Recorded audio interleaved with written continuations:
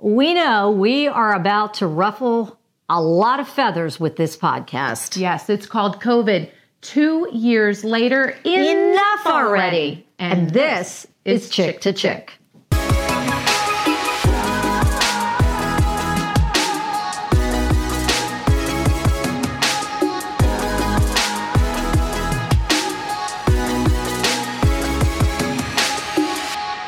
So it was 2 years ago that we were sitting on this very couch, taping podcasts, just minding our own business, taping our podcasts. It was March 13th, 2020. And all of a sudden, we're like, what the hell? What is happening? What is going on? All of a sudden, the governor's shutting down schools, stay-at-home orders. We're like, what is this? I mean, it was just supposed to be for 2 weeks. Here we are 2 years later. Enough already. What is going on?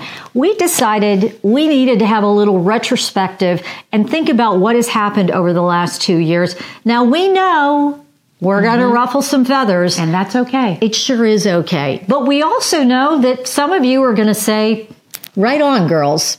Yeah, and the bottom line is every single person has been going through the human experience of navigating COVID-19. Everybody has something that has been very difficult that has happened, something that's very trying, frustrated. We recognize that so many people lost loved ones, and that should never have been the case. And we have questions. We have things that we don't quite understand. And we know 2 years later that there is more divisiveness. There are more people at each other's throats than ever before. And that is simply not healthy. No, it's not healthy. It's unacceptable. You know, I know a man who isn't allowed to see his granddaughter because he decided not to get vaccinated, and now he can't see his granddaughter.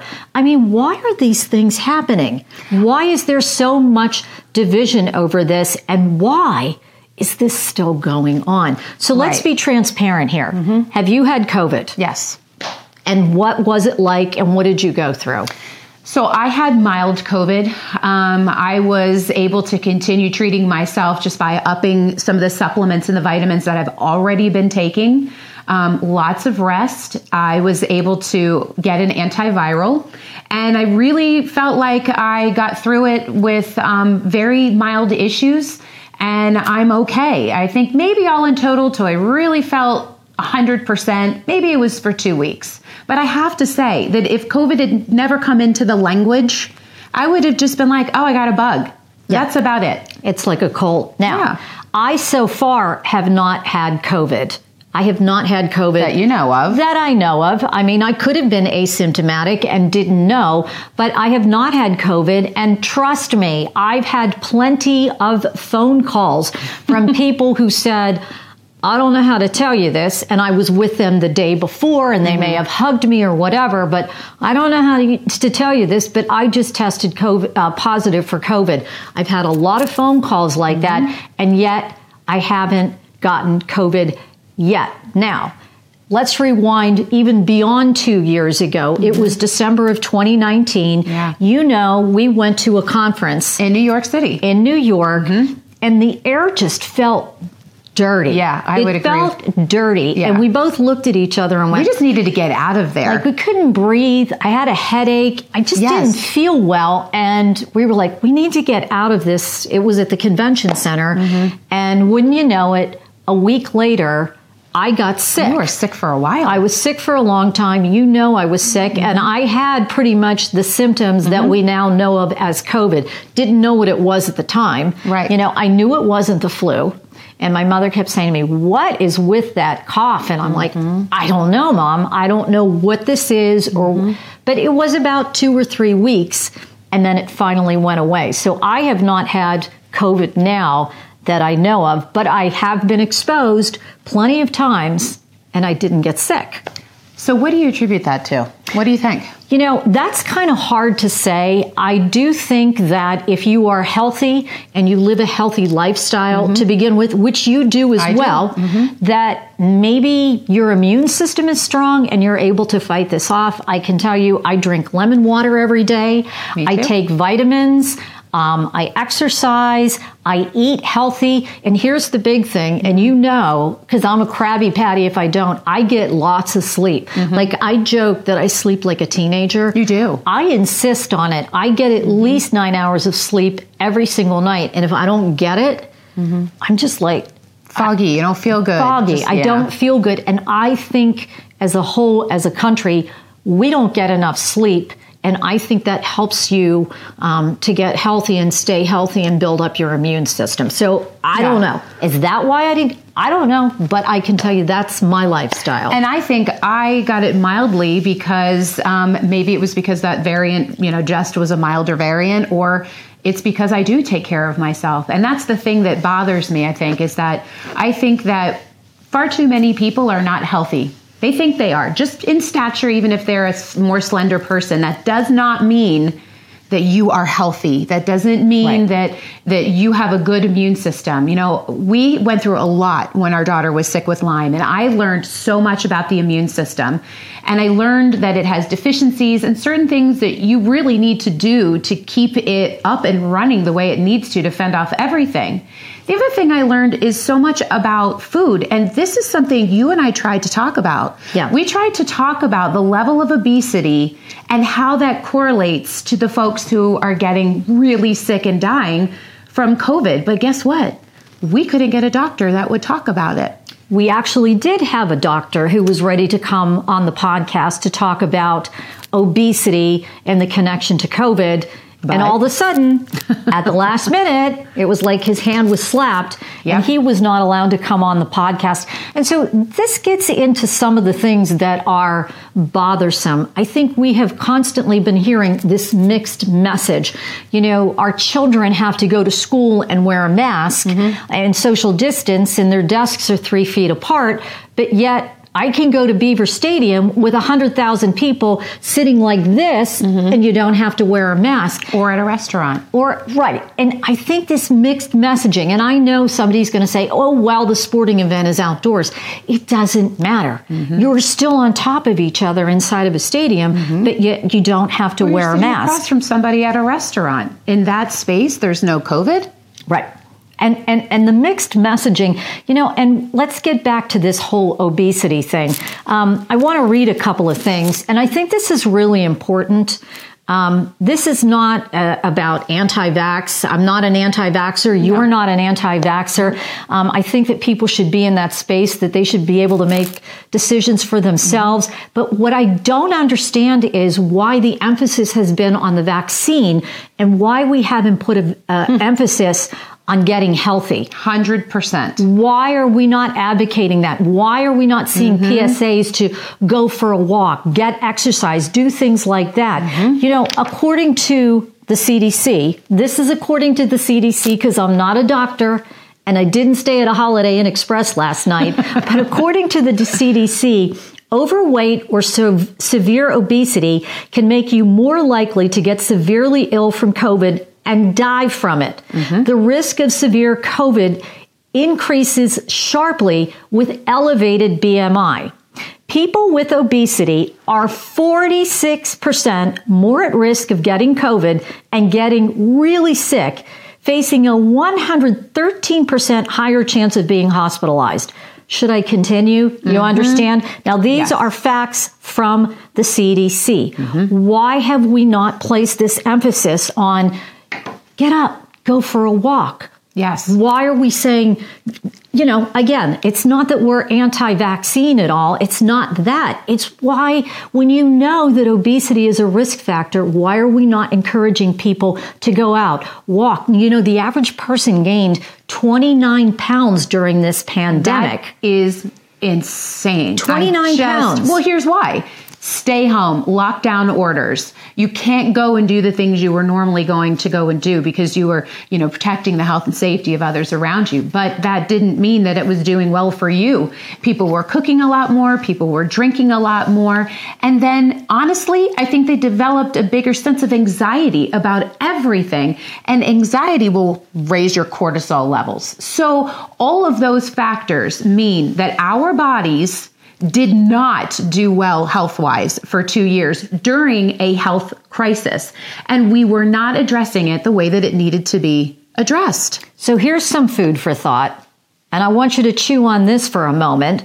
So during shutdown orders, gyms were closed. Right. Gyms were closed during shutdown orders, but yet I could go to the fast food restaurant to get my Big Mac and French fries because that was considered to be essential. Mm-hmm. What? Doesn't make sense. What? Make it make sense. What? So I can't go and exercise and get healthy and stay fit, but I can go get my Big Mac attack and French fries and a milkshake or whatever else because those fatty foods are essential. But wait. Doesn't make sense. How many times were you told that get the vaccine and you get a free donut? Get the vaccine and you get a slice of pizza. Get the vaccine, fill in the blank with whatever. It was a food propaganda driven by things that are just not good for us anyway. But that's how we're enticing people. That doesn't make sense to me. And a lot of stuff that has gone on doesn't make sense. Again, I haven't had COVID yet, but I need not just two hands, but your hands as well to count the number of people who I personally know who were vaccinated and still got COVID. I lost 2 classmates literally within a week of each other. Literally a week of each other in different states due to COVID. So I am very sensitive to the people who have lost a loved one, and it is terrible. But I will say that I feel like we have really lost ourselves in all of this, and I don't think we're kind to each other. Because what it comes down to is instead of them saying, oh, I'm so sorry, are you okay? The question was, were they vaxxed? Right. Were they not? Right. And let me go a step further. Let's define what vaccination means. And I don't mean by COVID. But I mean by when we talk about a subset of people who have chosen, for whatever the reason is, that they're not going to receive the COVID-19 shot. These are not unvaccinated people. People who have had all their immunizations, their children have had all their immunizations, are vaccinated people. They've just chosen that this particular shot is not something that they want for them because their risk reward is different than for those who feel vaccination was the right way to go. And that bothers me. Why we are looking at people as vaxxed and anti-vaxxed. Hey, folks, that's a segregation. And it's not okay. It's also judging. 100% is judging. It's also judging. And why do we have the right to judge people when we try to advocate that we should be able to make our own decisions about so many things? But in this particular case, we're being told that we don't have a choice, that this is what we are supposed to do, and that this is the only way to fight this disease, which I don't necessarily think is the only answer. I think that there are other options, and living a healthy lifestyle. And look, just like any other disease, healthy people get sick. There are plenty of healthy people who then develop heart disease or have a heart attack. There are plenty of healthy people who get diabetes. This is just like any other disease. And just like any other disease, some people are going to die from it. And some people are going to survive. And we cannot lose sight of the fact, and this is what the headline should be, 99% survive. 99% survive. You know, and it reminds me of a gentleman who I used to work with when I was covering politics at the Capitol, and he was a spokesperson for the governor. And he used to say to me all the time, he'd say, Flora, it's not what we say, it's what we don't say. Right. And there's a lot in that. And too much of this is going on. I'm frustrated. I'm sure you can hear it in my voice. I think it is a shame that we are judging people so much so. It's such a divisiveness. It comes down to our family members. You know, there are people walking around who have lost family members due to this. There are people who have had to make choices based upon where they're going to work and how they're going to take care of their family that's based on something that they don't feel that their body needs, or more importantly, maybe should not have. You know, I have children. This vaccine is not for them. This shot is not a good idea for them right now. And I think it's concerning because, you know, there's this massive judgment. I think another thing that is really hard for people to appreciate is, you know, when we're told in the summertime, last summer were told by the person who runs the country that, if you get this vaccine, you're good to go. The CDC said it. You're good to go. You're fine. That was the beginning of the encouragement. And yeah, who wouldn't want to get a vaccine that says you're going to be good and you're not going to get COVID? But as we've gone along, the goalpost has been changed. Keeps moving. Constantly to now it went from you're good, you're fine, you can live your life to, it's really just supposed to keep you out of the hospital. So for the folks that vaccinated and the folks who didn't vaccinate with COVID-19, I think we can agree we're on a pretty much level playing field as far as who gets it and who gives it. That's what I'm hearing. If I'm putting all the information together, that's what I'm hearing. So I think we've said enough. Yes. You think? I could still go on, but I think you can. I think it's time that we say bye-bye.